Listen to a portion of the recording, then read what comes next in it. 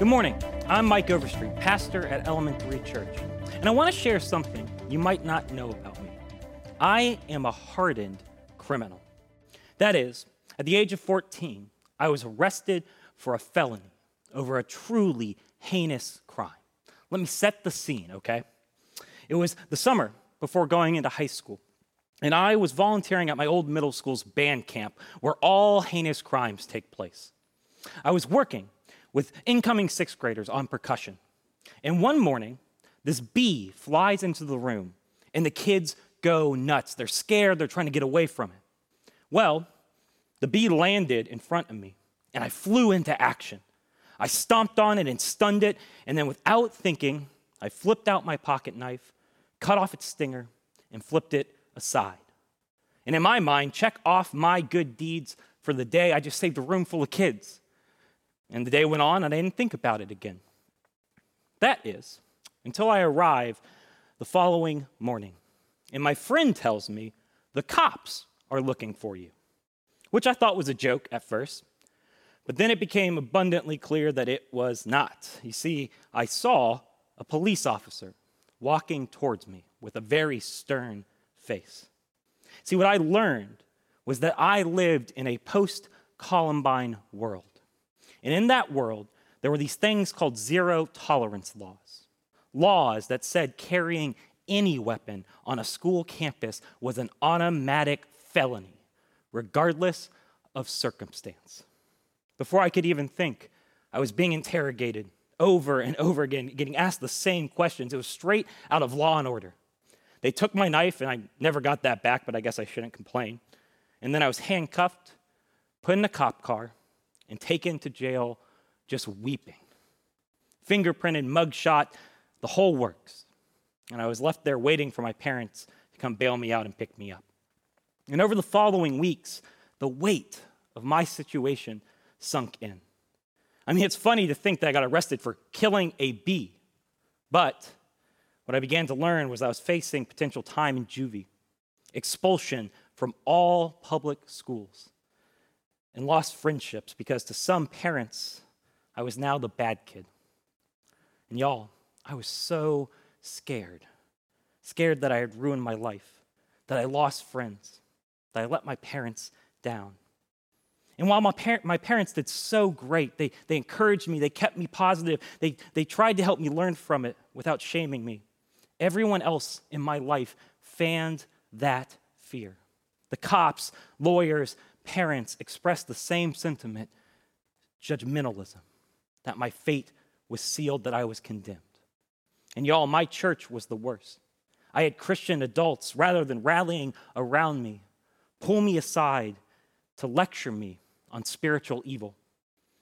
They told me things and implied things like that the devil had gotten into me and that I had become a bad person. And I felt such shame. But my best friend's parents responded a different way.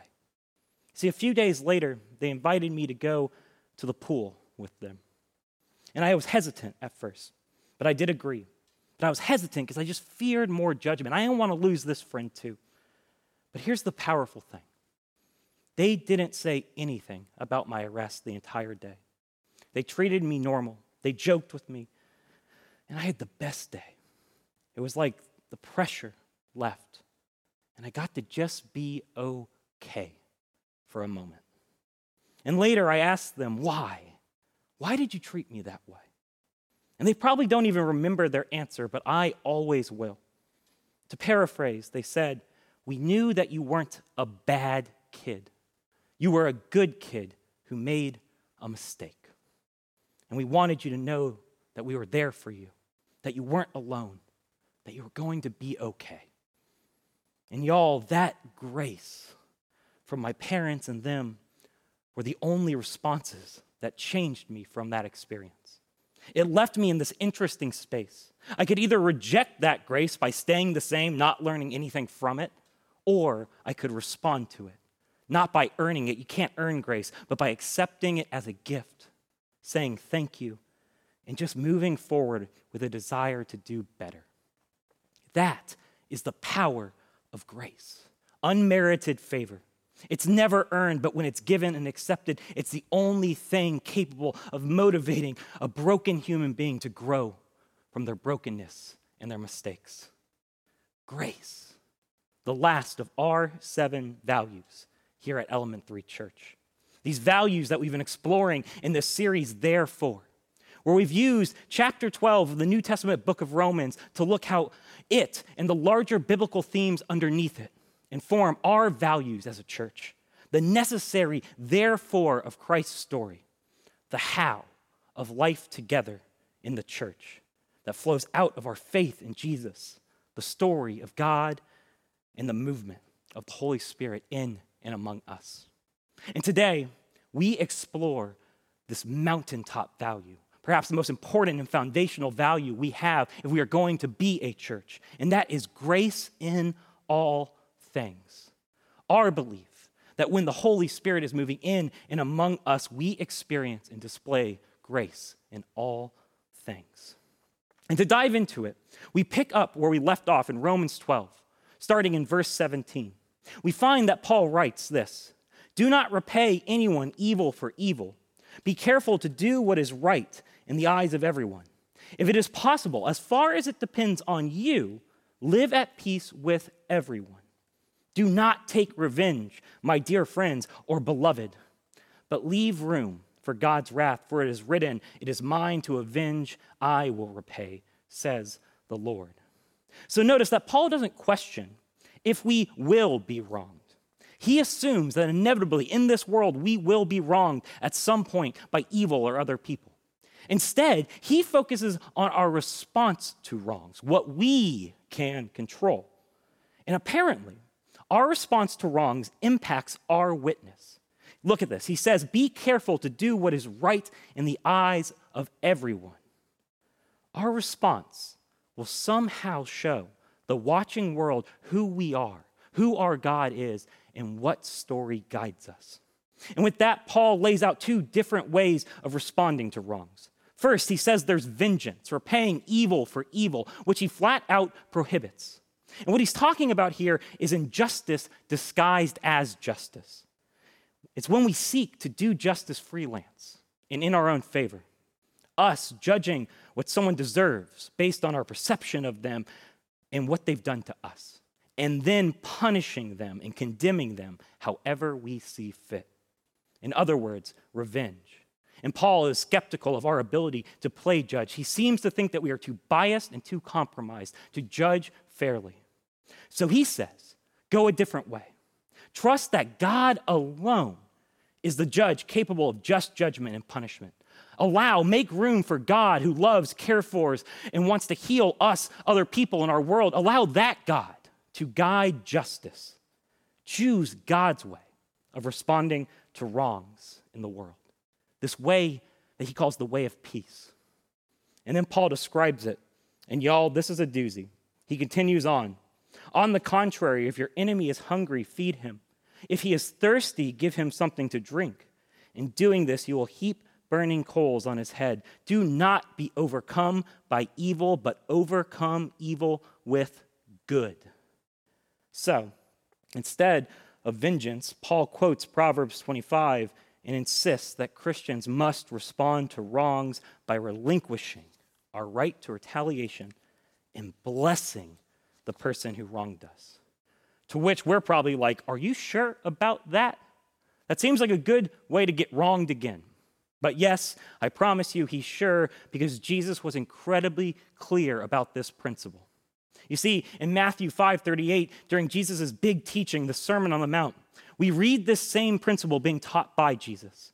He puts it like this: "You have heard that it was said, eye for an eye and tooth for a tooth." In other words, vengeance is the path of justice. "But I tell you, do not resist an evil person. If anyone slaps you on the right cheek, turn to them the other cheek also. And if anyone wants to sue you and take your shirt, hand over your coat as well. If anyone forces you to go 1 mile, go with them 2 miles. Give to the one who asks, and do not turn away from the one who wants to borrow from you." So Jesus lays out 3 scenarios that show us this other way. And these are amazing, y'all. Let me walk through them. First, how do you respond when someone slaps you? And Jesus' instruction would have been provocative to his first century Jewish audience. You see, in his first century culture, his culture was defined by intense hierarchy. Your place in society was clear, and it determined your reactions with everyone above and below you in that hierarchy, including how you hit someone. You see, you only slap someone with open hand if they were beneath you. It signaled disrespect, that they were below you. And you punched someone who was your equal. In either way, you only ever used your right hand because, well, the left hand was used as toilet paper.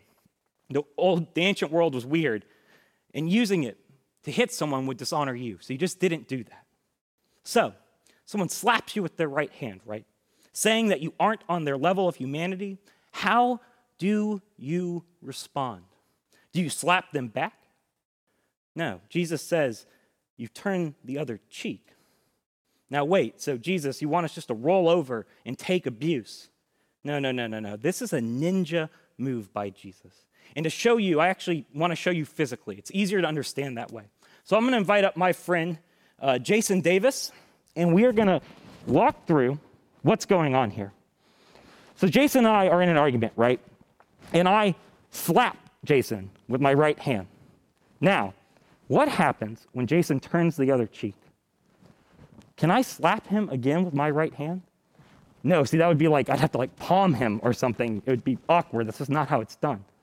See, what Jason has done with one move is he's turned the tables. I can hit him again, but to do so, I'm going to have to either slap him with my left hand, which would dishonor me, or I'm going to have to punch him, acknowledging him as my equal. I mean, this is powerful stuff. I could hit him again, but what would it do? See, his move, what it says to me is you can hit me again, but to do so will upend your hierarchy, it will acknowledge my humanity, and it will make you see that you are treating a human being just like you with such degradation. Thank you, Jason. I appreciate that. I mean, this is powerful. It turns the tables around without Jason even having to throw a punch in retaliation. He maintains his integrity, and I'm now put in that awkward position. Next, let's move to Jesus' second scenario. How do you respond if someone sues you for your cloak? So first, we need two bits about this to understand it. The first bit, being sued. You see, debt was rampant in Israel. They were taxed like crazy by the Roman Empire. And if you couldn't pay off your debt, the person who you owed could sue you for pretty much everything. They would sue you for your animals, your land, everything. The second bit, clothing. Israelites generally wore two layers of clothing. They had an inner one, like a shirt, right? And then they had an outer one, like a cloak, which was to keep you warm.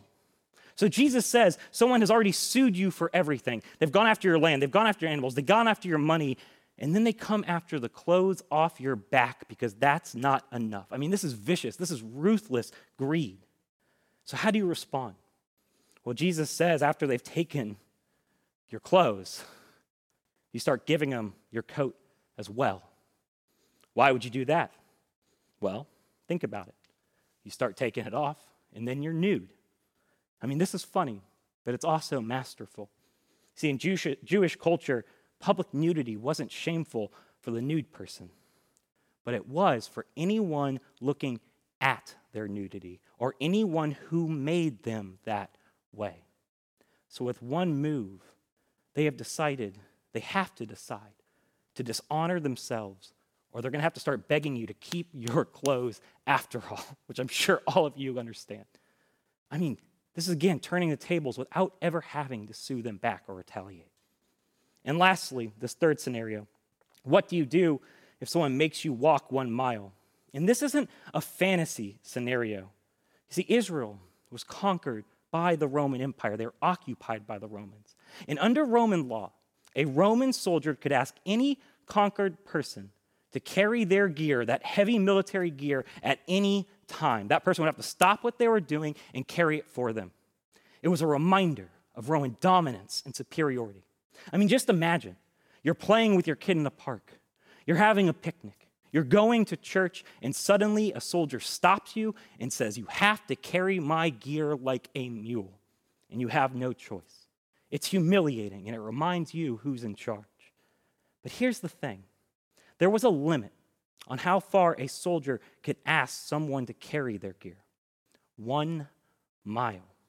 Any farther, and now the soldier was breaking Roman law. And you didn't want to break Roman law. They took that very seriously. They pretty much mastered crucifying people.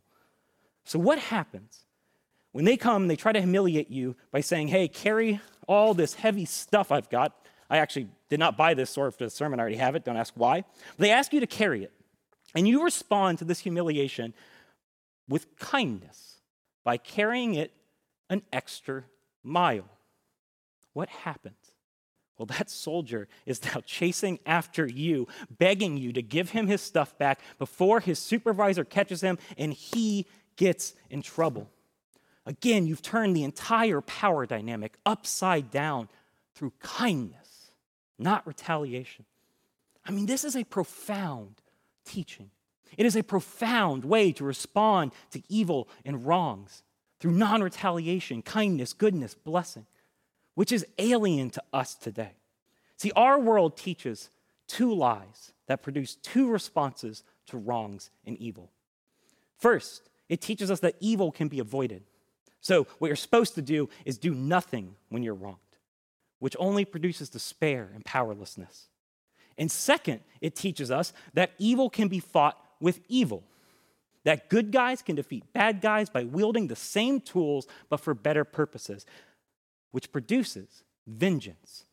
It perpetuates evil, and it costs us any moral high ground because we're doing the exact same thing. And both of these lies and both of these things that it produces are contrary to what Jesus teaches. See, Jesus gets how evil works. It's a virus with one purpose: to spread, infect, and reproduce by tricking us into becoming like it, especially when we try to use its tools to fight it. And vengeance is its ultimate victory because it spreads and it never ends. I mean, just think about it. There's a person who wounds us. They hit us, right? They hit us hard. And evil says, what do? Well, we hit back harder. Vengeance. That's the solution. But what ends up actually happening? Vengeance triggers in the other person or group vengeance in response to your vengeance, and then you get revenge on their vengeance, and on it goes, and the wounds keep flowing, and it never ends. Anyone seen that in the world? Now, Jesus gets evil, but he also gets how it's defeated. This third way, where we maintain our integrity in the face of wrongs by bravely refusing to play the game of evil at all. Because what happens when we refuse to dehumanize the other person, when we refuse to retaliate, when we refuse to seek revenge, we refuse to get even, we get hit, but the cycle stops with us. But even more than that, our response gives the wounder the possibility of stopping too. We become a mirror to the one who slapped us, sued us, made us walk that mile. Our response forces them to see what they're perpetuating, to see who they are, and it creates the opportunity, no matter how slight, for them to stop, to repent, to change, to go a different way. This is why Paul says, giving grace in response to wounds will pour coals of fire on the head of the wounder. Burning remorse when they are forced to see how they've treated another human being, another image bearer of God who refuses to treat them the same way in return. Giving grace isn't just a nice sentiment. It's both right to refuse to usurp God's place as judge, and it's the only response that has any chance of turning the wrongdoer's heart back to God. Giving grace is the only way to overcome evil in God's eyes. It's at the heart of Christ's story, the story of God looking at our brokenness and responding to it and the brokenness of our world by giving himself fully, by sacrificing himself in love to forgive and to heal us and to bring us back to him. He's showing us a different way with his entire being. Theologian N.T. Wright summarizes it this way. Yes, there is evil out there in the world, but God's people are to meet it in the way that even God met it, with love and generous goodness. The theology of the cross, in fact, can be glimpsed under this apparently detached ethical maxim. When God came to defeat evil, this was achieved not by using greater evil, but by using its opposite, namely the surprising and initially counterintuitive weapons of goodness. To be consumed with vengeful thoughts or to be led into putting such thoughts into practice is to keep evil in circulation, whereas the way to overthrow evil rather than perpetuating it is to take its force and give back goodness instead. I mean, that's it. Grace is so important. Grace must shape how we as the church view everything if we are going to be the church, viewing all things as an undeserved gift. And when we do, it changes everything. You see, I believe when we display grace in all things, we see that every human being, including ourselves, holds the image of God. And it lets us change how we think about them and treat them, because we see every human being on this silly world as a gift to be cherished.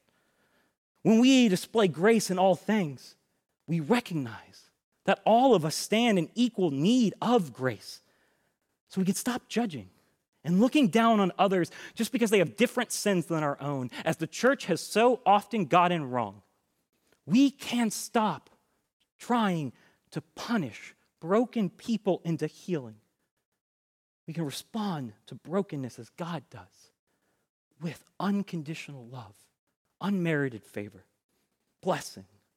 And we might actually see people heal and change if we do.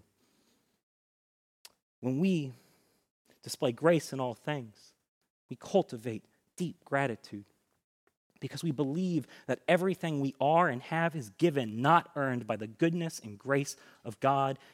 And y'all, when we do that, we become more likely to cherish it, to appreciate it, and to give it away for the good of others. And when we display grace in all things, I believe we can let go of that sickness of vengeance. We give the mistakes of ourselves and others over to a God who can actually handle responding to them. And we just stop adding wounds to our broken world, and we actually might be able to become a part of its healing.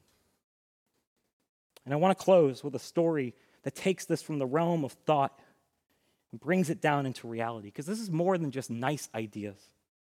It's the story of this lady, Mary Johnson, a woman whose son was murdered by 16-year-old O'Shea Israel. And it was a murder that was senseless. It was over a petty fight. And it left Mary bitter. She describes thinking of O'Shea as an animal.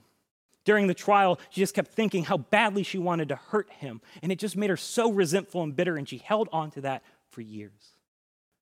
Well, that is until 12 years later. See, she came across a poem titled Two Mothers. And it depicted this conversation between two moms who didn't know each other, but had both lost sons. And what the poem describes is them bonding over grief, them sharing in the fact that they both have such loss, embracing each other in love over this common wound. Well, the two mothers, as it turns out at the end of the poem, are Mary, Jesus' mother, and Judas's mother. And this moved Mary Johnson deeply. See, she read this and realized that forgiveness couldn't be just a thought, and it couldn't be just forgetting what happened. And it couldn't be retaliation. No, what she realized was to forgive, she needed to embrace O'Shea in love. So she went to visit him in prison. And it was so hard. But as they talked, she describes this beautiful thing that happened. She began to see him not just as a murderer, not just as a sum of his mistakes, but as a human being, as a boy who made a horrible mistake.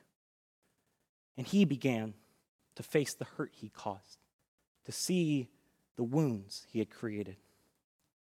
And they both broke down in tears. They hugged, and she says all that bitterness left her, and all she could feel was peace. And she kept visiting. She kept helping him, and she ultimately helped him get his life back.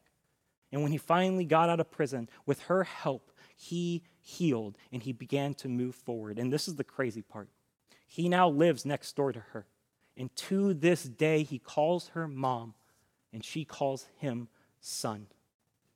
He says he only made it because of her, because he was lucky enough to have this second mother. That's how the world is healed. That's who we are called to be, even though it's hard. I mean, just imagine. And if enough people refuse to play the game of evil, if enough people lived like that, if they lived like Christ in the world, don't you think maybe, just maybe, the world would look a little different, a little more like God? Giving grace in all things is non-negotiable if we will be the church. It's the heart of Christ's story, which means it's the heart of who we're called to be. And getting it right is our witness of a different way, a divine way, a godly way. And the world is watching us. But I believe when we get it right, when we show the world a different way, when we respond to wounds with blessing, with goodness, when we show them by how we live the goodness of God, I think we become a piece of the good news of grace in our world. That is a high calling. But by God, I think it's a beautiful one. So, reflect. Where do you need to give grace? Where do you need to stop the cycle of retaliation? Where do you need to go a different way? Because the world needs you to, and our God calls us to. Amen.